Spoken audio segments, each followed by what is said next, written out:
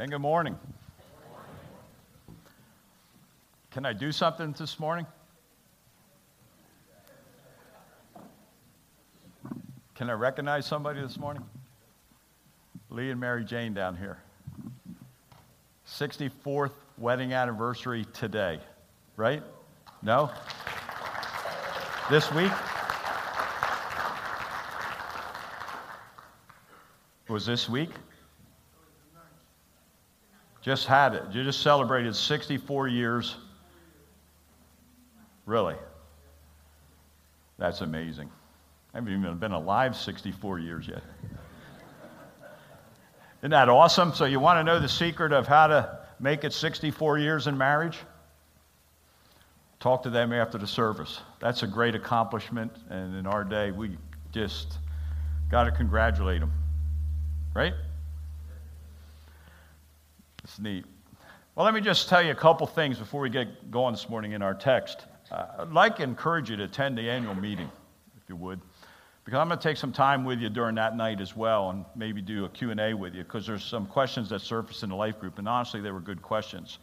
You know, one of them was, who's running the church? The answer to that is hopefully God through the Holy Spirit, but it's your elders are, your pastoral team continues to do so. I can't make decisions. I make recommendations to you. And just to let you know where we're going this year, if you follow our 5-point plan that IPM has, we connect with people, attempt to build relationships, and we've done that. We've enjoyed that, as we mentioned to you the other day. And then we do church assessment. We've done that. And then the next step is facilitate action. So that's what this year is going to be about, and just beginning to make movement and do some stuff. And we'll try to keep you informed the whole way in that process. But I do want to say this to you. One of the things we want to focus on so that you know and you can begin to pray, because I think prayer is one of the keys to this whole process. One of the things we want to do is we want to see Mount Calvary build healthy relationships with each other. Because the one thing that takes place is when healthy relationships take place inside a church, the world will do this. The world will know us by our what? By our love. And so we want to just focus, and one of the main focuses that PJ, Ray, as your staff members, and myself will have is how can we facilitate healthy relationships and build healthy relationships in our church. And so that's going to be one of the primary focuses as we go forward this year, and I hope you'll keep that in prayer, that we can just break down every barrier that Satan might use to try and cause any kind of division wherever it may surface, and that we can just deal with it in a biblical way, in a proper way, so that the end result will be restored relationships. Because at the end of the day, Christianity is about one thing. Christianity is about a restored relationship.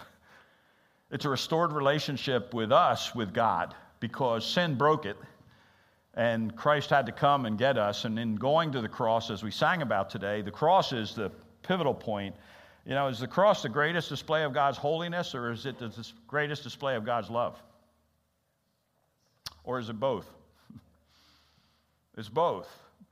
Because there was the display of his holiness as he dealt with sin, but there was the greatest display of his love as he did so for all of us.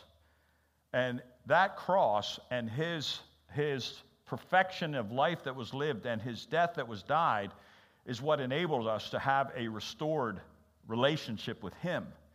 And once the relationship is restored with him, it enables us to build relationships with others and to restore those relationships. And that's what it is all about. So I think at Mount Calvary, getting to know you, it's not about your church being cool. That's not what the world's looking for. And it's not about us just kind of looking like the world and being like the world. That's not what they're looking for. What they need to see is the difference that Jesus makes in a life. And the difference he makes, and what they need to hear is what the Bible teaches. And they need to hear it plainly and clearly and compassionately. Because we preach it with this belief, and we teach it and we share it with this belief. None of us are worthy. None of us. The songwriter said, I am not worthy the least of his favor, but Jesus left heaven for me. And so all of us, if we get into this arena of worthiness, all of us we have to take a seat, because I am not worthy. But what we show is Christ is worthy. And Christ has given us his righteousness, and we show that, it's not about it's about being right with Christ. And so we want to be as upfront as we can with the truth that we believe. And we also want to make sure that they understand what the scriptures say, but we want to say it in compassion, because were it not for Christ, our lives would be messed up. In fact, in many ways, our lives are still messed up, but his life is perfect. And that's where we're at. So all that to just kind of say where we're going this year as we get into this year. How long will this process be? I'll just tell you, as an IPM, we try to get through this as fast as we can. I'm not going to try and stay here as long as I can. We try to work this process, get in and get out, but yet do the job properly that needs to be done. And so we'll see what this year holds, and we'll see what God has in store, and we'll see where it goes and that. Let me talk to you today about some things and deal with it. Luke chapter 16. Let's talk about bold. What is one of the biggest stumbling blocks to becoming a Christian? As you begin to talk to people, and really, evangelism takes place as a result of relationships that are built. Because people need to see they need to see the light, and they need to feel the salt. And you know that we're salt and light in this world. We're basically fertilizers and sanitizers, is what we do. Okay? And we shed light on this whole thing. And what they need to see, as the Bible gets into it, let your light so shine before men that they can see your good works and glorify God, who is the one who redeemed you. But what is it, as you deal with people, and as I deal with people, what is it that seems to be the biggest stumbling block, or one of those stumbling blocks, that keeps people from coming and becoming a Christian? The answer is simply this: Christ demands control of every aspect of your life.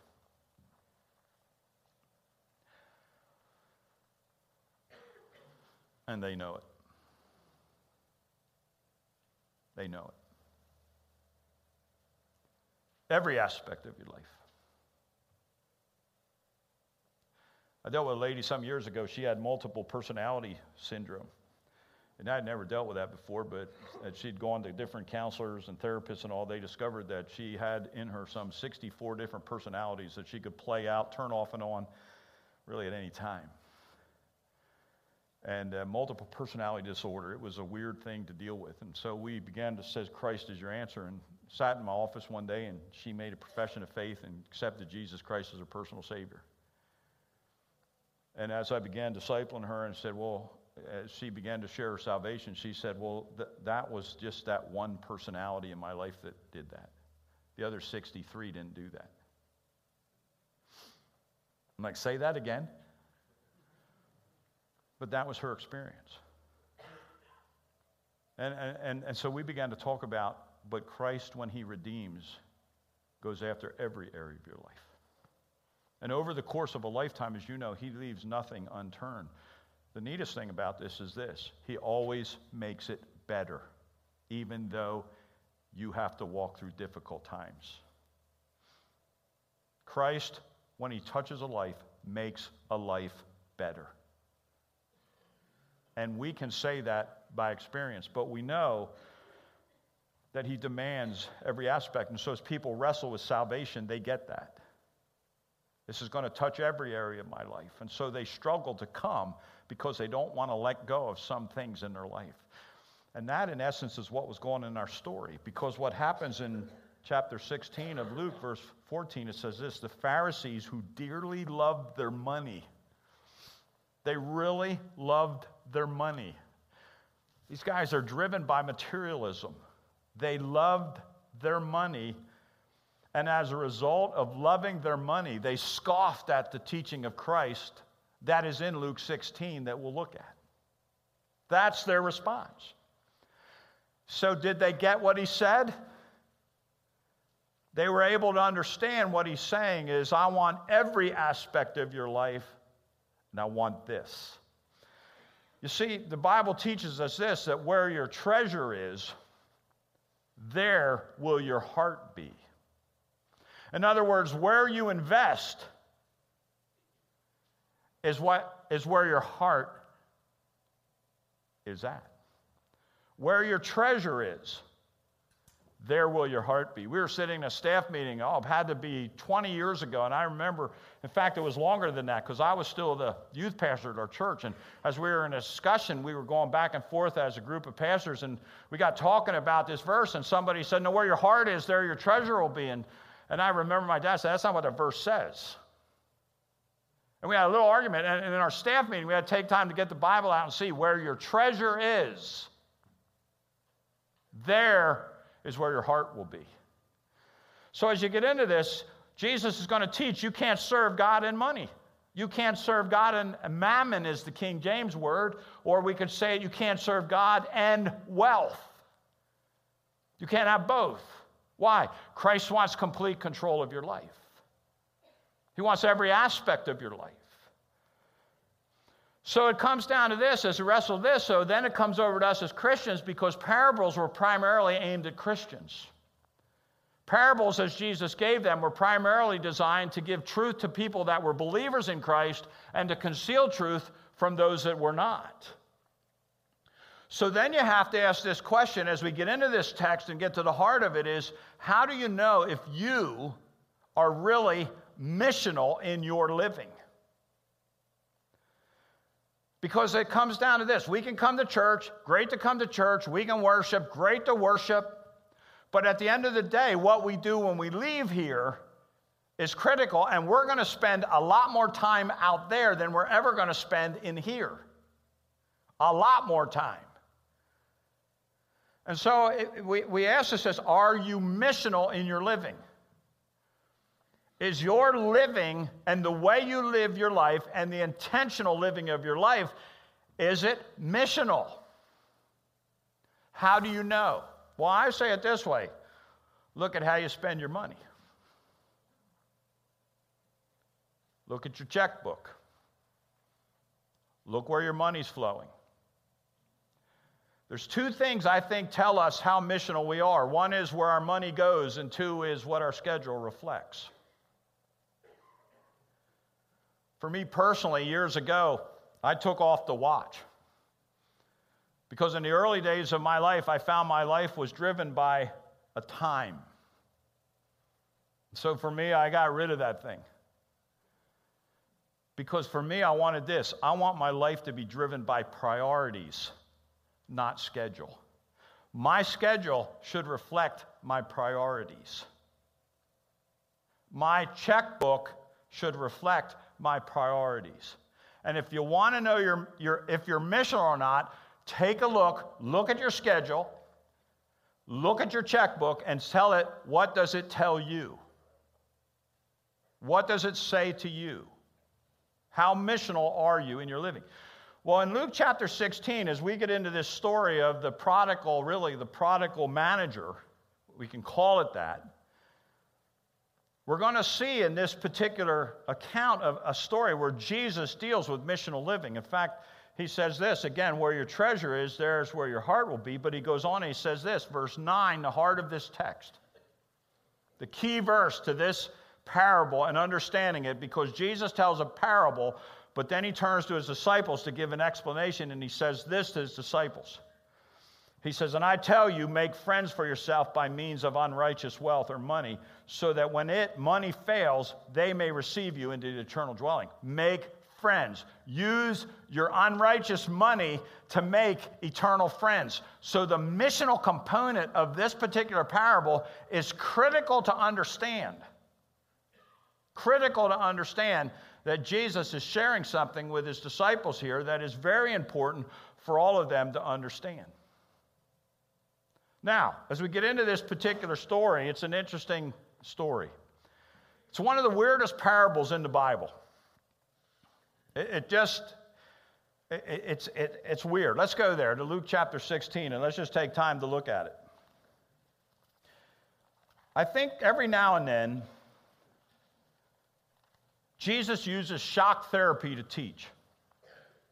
Okay? An example of shock therapy would be this. If your hand offends you, cut it off.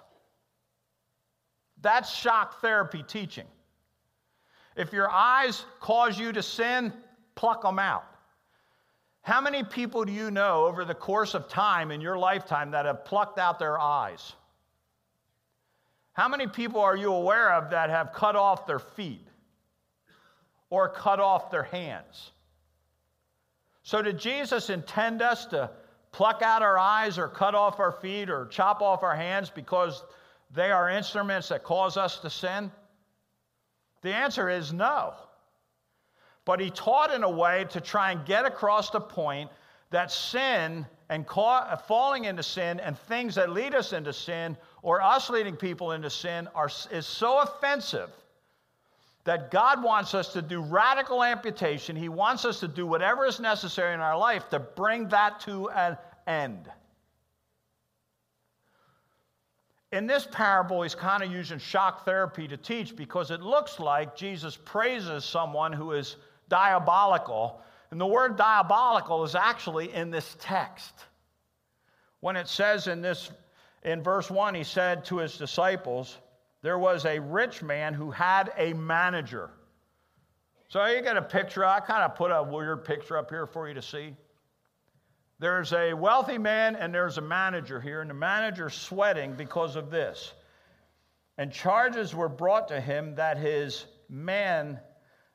man was wasting, and that word is the word diabolical. He is diabolical in the way he's going about it. And the reason this ties together with I call this the prodigal manager, or the dishonest manager, is because the word wasting here is the same concept from chapter 15 in the prodigal son. When you go back, he's squandering or he's devouring things. This man is wasting in a bad way his bosses or his owners or the manager of this large estate. He is wasting his funds. And again, I want to tell you that this is not insignificant money. What this man is wasting is incredible amount of resources. Today, we would be looking at, this would be in the millions and millions of dollars that this man is squandering because he is the manager for a very wealthy owner who owns a lot. And the picture here is, it's a picture of God as the owner of everything. He owns the cattle on 1,000 hills. He owns the hills. And this manager is wasting this. And so at the end of this verse, it says this, verse 2, it says, and he called him and said to him, what is this that I hear about you? Turn in the account of your management, for you can no longer be manager. In other words, you're fired. You're done. This is the end of your employment.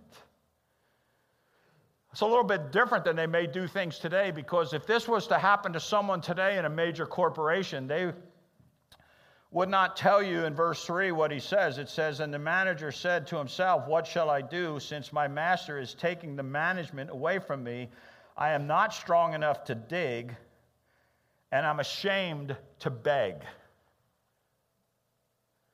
And so he says, I have decided what to do so that when I am removed from management, people may receive me into their houses. And Jesus tells this story, and he goes and says this in verse 5. So summoning his master's debtors one by one, he said to the first, how much do you owe my master? And he said, 100 measures of oil, olive oil. He said to him, take your bill, sit down, and write 50. Pay half of it. Shrewd scheme. He goes on and he said in verse 7, then he said to another, and how much do you owe? And he said, 100 measures of wheat. And he said to him, take your bill and write 80. And then the master commended the dishonest manager for his shrewdness. That's where people look at this story and say, is Christ commending the diabolical scheme of this man to waste this? The answer that I would give you is no, he's not, but he's using shock therapy to get across the point here that he wants to get across. And what he's saying is the truth I'm about to teach is of significant importance, and you need to understand what I want to say to you. Now, to understand this basic scheme is this: in that day, what they would have been concerned most about was their honor. And this guy is saying, if I get fired, I'm either going to have to go out and dig in the fields or I'm going to have to beg. And he said, I don't want to do either of that. So what I'm going to do is I'm going to go to all these people, and what we have is we have relationships, and all of this transaction and business is taking place is based on honesty, and it's based on relationships. And so he goes to this one who owes this incredible amount, 100, for the olive oil, and he says, pay me 50. Then he goes to the one who owes for the bushels of wheat, and he said, pay me 80. And he gives them and says, pay me this. And what he's doing is this. He's doing stuff under the table, and what he wants to do is keep it quiet, because he's saying, I'll only charge you half. I'll give you 20% discount, but let's not tell anybody. Because I'm going to keep this quiet that this all took place, but when I get done, you're going to owe me. You're going to owe me. And I don't want to expose you. We'll keep it quiet that I took 50% off of your bill. You owe me. There's strings attached to what's taking place here. He said, I'm going to attach strings to this whole thing so that down the road, if I need a place, I can go to this person who owes me, say, look, I gave you 50% off. That was a ton of money. You owe me. And if you don't pay it, I'm going to expose it. I'm going to go back and tell the manager all this. And Jesus looks at this scheme, and he says to this guy, he says in verse number 8, look, he's so summoning his master's debtors one by one. Verse number 8 says, the master commended this dishonest manager for his shrewdness. For the sons of this world are more shrewd in dealing with their own generation than the sons of light. So what he says there is, truthfully, he said, people in this world are very shrewd and know how to do things. And they know how to go about getting things done, and they know how to cut the deals behind the scenes, and they know how to manipulate, and they know how to do this. And Jesus is saying all that manipulation that takes place and all that dishonesty that takes place behind the scenes, he said people are creative, people are shrewd, and people know how to make it happen. That's why in our day that you always hear this. You always hear people say, Wall Street, what a mess. Well, you know there's deals that go down behind the scenes, and you know that the hamstring of capitalism is greed. And you know there are people in this culture who are sons of this world that know how to make it and know how to do things in ways that are dishonest, that hurt other people, that take from other people to be able to line their own pockets. And he said people are extremely shrewd, and business people know how to do that. And Jesus capitalizes on that shrewdness and that creativity, if you would. And it looks like he is honoring them for doing such thing, but he's doing nothing of the sort. And there is wording in this text, it's in the Greek language, that we could show you that just shows this is dishonesty, this is not right, this is shrewd. But I want to come back and I want to teach you a principle. So in verse 9 he says this. He says, and I tell you, make friends for yourself by means of unrighteous wealth. That is a pretty powerful statement. Make eternal friends and use your wealth to do so. Saying buy them? No. Invest in it. Invest your wealth in ways that bring people to Christ. Now I want to get a little personal with you in this, because one of the things we do, and I don't want to come across as being posers, but we say that's why we invest in missions. And I want you to know that I believe totally in investing in missions. Okay? But I want to bring this down to our level personally. Because what this passage is teaching us is, how am I investing so that I can build people in E-Town and beyond the surrounding areas of all around this place where this church lives, works, and breathes? How can we do investment? How can we use what God has given us, the resources that God has put into our care, for us as a church here to build eternal friends. How can we do that? How can we do that? And that's the point of what Jesus is getting after in this. And he goes on and he says in verse 10, one who is faithful in very little is also faithful in much. Because you might say this, I don't have a lot of money. Jesus doesn't deal in this passage with how much you have, but he deals with this concept, but what are you doing with what you have? How many times over the course of our lifetime have we made excuses because we said we didn't have enough? But it's not a good excuse. Because in this culture in which we live, everybody wants more. That's why people play lotteries. They want. Right? But Jesus doesn't want us to live in the realm of wanting. He wants us to live in the realm of using what we have, not wishing we had more. Yeah, all of us wish we had more. All of us work hard to get more. That's the culture in which we live. But our mindset isn't that. Our mindset is, how can we use what we have? And how can we invest what we already have been given to make eternal friends? Because this command in this, when he says in verse 9, I tell you, make friends for yourself by means of unrighteous wealth. He's saying, this isn't for those that have a lot. This is for all believers. This is for all of us to understand. And one of the things about being bold is this, that the mindset of a believer is not that I want more. That's the mindset of the world. That's how the sons of men think. Our mindset in here is, I want more, I want more, I want more. No, it's this.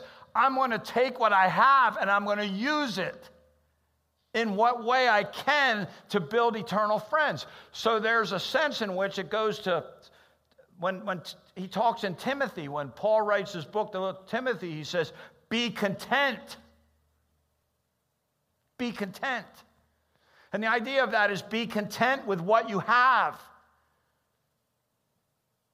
You see, one of the things that kills evangelism and one of the things that kills boldness is materialism. That's exactly where the Pharisees are in this story. They love money. We all know that the love of money is the root of all evil. So Jesus is saying, I'm not asking you what you have. I'm asking you, are you bold enough to use what you already have to make eternal friends? That's pretty cool. Because you know the neatest part of that? The neatest part of that story is he wants to use all of us. He wants to use all of us. And he wants to use you. And he doesn't want you to sit there and say, well, I don't have enough. I don't have enough. He says, no. Our attitude is, what I have, and I'm going to invest it, and I'm going to use it. Now, I'd like to just show you, as we wind this thing down, that there are basically a couple truths here that I want you to see. First of all, in this parable is this. You need an eternal perspective that takes precedent over a temporal perspective. You need to see things in the scope of eternity. You need to see beyond today. And if our eyes and our focus is just on what we get in this world, and we fail to invest in the world to come, then what we have is we have a temporal focus, and we need to develop an eternal focus. You need to understand that whatever you invest in the lives of people to try and build friendships and make eternal friends, you have to understand this, that every investment made here is recorded there. So keep an eternal perspective. I think that's what this path, don't be like the Pharisees. Don't be like that. Don't be the kind of, well, if I just had a little bit more. That's a Pharisee right there. If I just had a little bit more. Well, if you got us all together, all of us would say, oh, I wish I had more. I wish I had a little more. Who of us wouldn't say that? Because even when you get more, you want more. See? I mean, good grief. You're watching the NFL playoffs. Those guys are getting paid hundreds of millions of dollars. They're getting paid big bucks. But you know what the next one wants? The next guy, the next quarterback to sign wants a bigger contract than the biggest one the previous one signed. Right? And they base it on, well, that guy got that, so I need this. And I want more and more. We're not that. God, whatever you give me, help me to be content and use it because I see things through the eyes of eternity, not through the eyes of today. Second truth is this: use your wealth or your money to make eternal friends. I want to encourage you. Super Bold is coming up. We call it Super Bold. We're going to take an event that takes place in our world that's really big, and we want to try and use it to build some relationships and friends. So we want you to be super bold and do this. Invite somebody else from church over. Invite some of your neighbors over. And just begin to build relationships, because the key to evangelism is this: let your light so shine before men that they may see your good works and glorify your Father. And trust me, if you invite them over to your house for a Super Bold party, they will see it. They will see it. So how do you know? Well, just think about it. Because most of the parties they go to are going to be a whole lot different than your party. But it's just opportunities. Third truth: be creative in the use of your wealth and your money for God. Be creative. Think. How can you? What can I do? What can you do? Because what I do may be different from what you do. I told you before, for me, it's riding motorcycle. My riding motorcycle has opened up just relationships. But for you, we may not want you on a motorcycle with our group. Nothing against you. You may not want some of the others where you have a chance to invest and be creative. The last truth I give you is this: make God the master of your life and submit every area to his lordship. Every area. It's taught in here. But I want to end this, and I want to say, is God good? Because our focus this year has been on, is God good? Is God really good? Because at the end of the day, what people are going to argue, is God really good? If God was good, why does he allow this stuff to happen that happens? And I want to end this to say to you today that God is really good. And I want to show you 3 ways that God is really good. And I just want to put them up here for you. Because, first of all, he invites your creativity. You know what God doesn't do? God doesn't make cookie-cutter processes and means. You know, when it comes to evangelism, it isn't just do this. When it comes to evangelism, it's this: be you. The best thing that can happen in evangelism is, you can memorize verses, you can memorize some of these, plans that are out there. I get it, the Roman Road to Salvation. You want to memorize that? It's great to memorize those verses, because what happens is, from time to time, you'll want to recall them and bring them up, and you can use them from time to time. It's great to do evangelism explosion. I get all that. But the best thing about evangelism is God just wants you to be you and to be creative. Be creative in your relationships. And God is good because he invites our creativity. When you think about God, the other day I was driving from the apartment I stay at down in Bainbridge up to E-Town. And as I was driving up the road, it was early in the morning and the sun was coming up. And the sun was just absolutely gorgeous, as sunsets have been all through this year, haven't they? And every time I see the sunset, or every time I see it come up in the morning, although I thought of this, red sky in the morning, sailors take, it's usually true, although it's not. But I thought the ultimate artist is God. He can paint the sky in ways that none of us ever could. He can take the trees and he can turn the trees' colors, and we stand there in awe of what God does. He is the most creative individual ever. And God's an artist. And God takes and uses it. And he calls us and he says this to us: sing a new song to the Lord. He wants every generation to write a new song. He wants every generation to be creative. He wants every generation to say, how can we exalt the glory of God? How can we tell about God? How can we communicate God? How can we get the message of God out there? And he invites us, the creative artist that created all of this, including us. And he says, use your creativity. That's a good God. You don't have to do it like somebody else did it. He doesn't want you necessarily to do it like somebody else did it. He wants you to be you. And he wants you to use what God has given to you to build and make friends for eternity. Say, how can I do that? Be creative. Be creative. Secondly, he gives you liberty. I love this. Even in this passage, the Pharisees scoffed at him. So there's people in this story that are scoffing at him. There's people that are learning from him. There's people that are listening to him. He gives liberty to make choices and decisions. That's a good God. He didn't have to build it that way. And the last thing, and probably the neatest thing of this whole thing, is he'll use your efforts. He'll use you.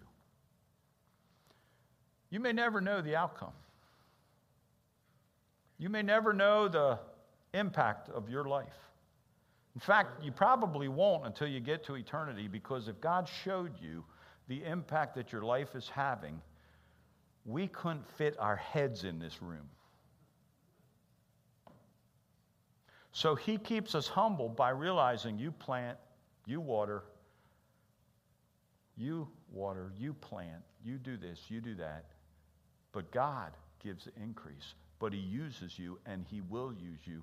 And there may be people that come to Christ that you never know anything about. Did a funeral a couple, maybe 2 years ago. And at that funeral, a 40-year-old girl walked up to me. And she's married, she has a couple kids, and she lives now in North Carolina. And she says, I just want to thank you. I'm like, for what? She said, when I was a 5-year-old girl, you came into our junior church time and you gave a little message. And she said, that day, I received Jesus Christ as my personal Savior. That's some 40 years ago. And she said, I just want to thank you for coming into our little junior church time and sharing Christ. Guys, I didn't know anything about that until 2 years ago when she came up and said thank you. What's going to happen in your lives is you're going to invest in a relationship, and you're going to invest in people, and you're going to use your creativity. And there's going to be eternal friends, but you may not meet some of them until you get into heaven, and they walk up to you and say, I want to thank you for having that Super Bowl party that night, because the night we had the Super Bowl party and you invited us over to your house, and I watched and saw the people that were there.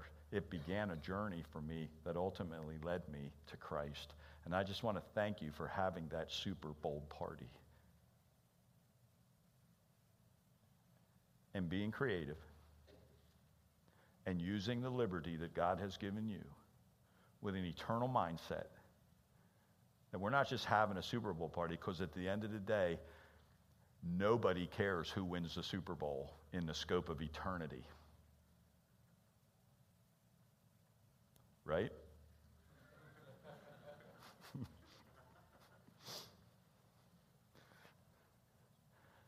In the scope of eternity, who wins the Super Bowl doesn't matter. But what if, just what if, as a result of having a couple people over, in the scope of eternity, 10 people come to Christ in the course of time? that will make and that will matter in the scope of eternity. And so I challenge you to just be a little bit bold. Ask God to give you boldness and be brave. Take advantage of opportunities and just love on people and declare truth. And don't be afraid to declare truth. Whenever somebody asks why, answer it. Why this? Why this? Like your kids growing up. Why? Why? You know why they asked why? Real simple.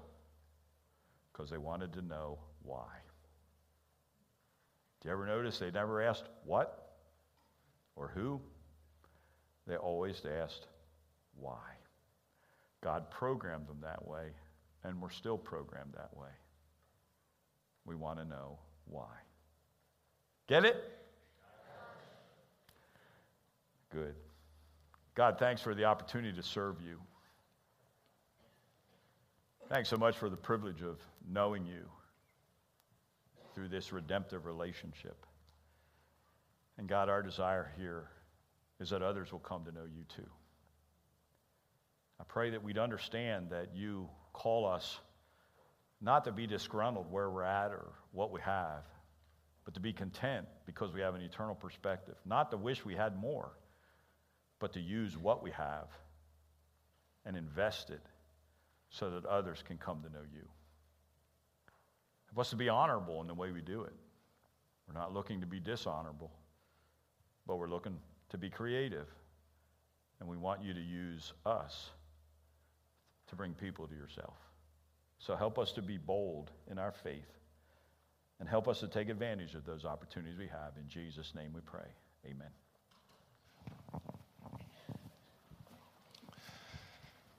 Thank you, Pastor Paul, for sharing that with us. And I don't know about you, but as we sang this morning, we sang one of my favorite songs, Christ is Enough. And I was thinking a little bit about that as Pastor Paul was sharing from Luke 16 this morning. And you know what? When Christ is enough in our life, we can be bold. We can be bold with the resources that he's given us to use it to impact eternity. We can be bold in how we choose to do, how we use our schedule. When Christ is enough, we can be bold.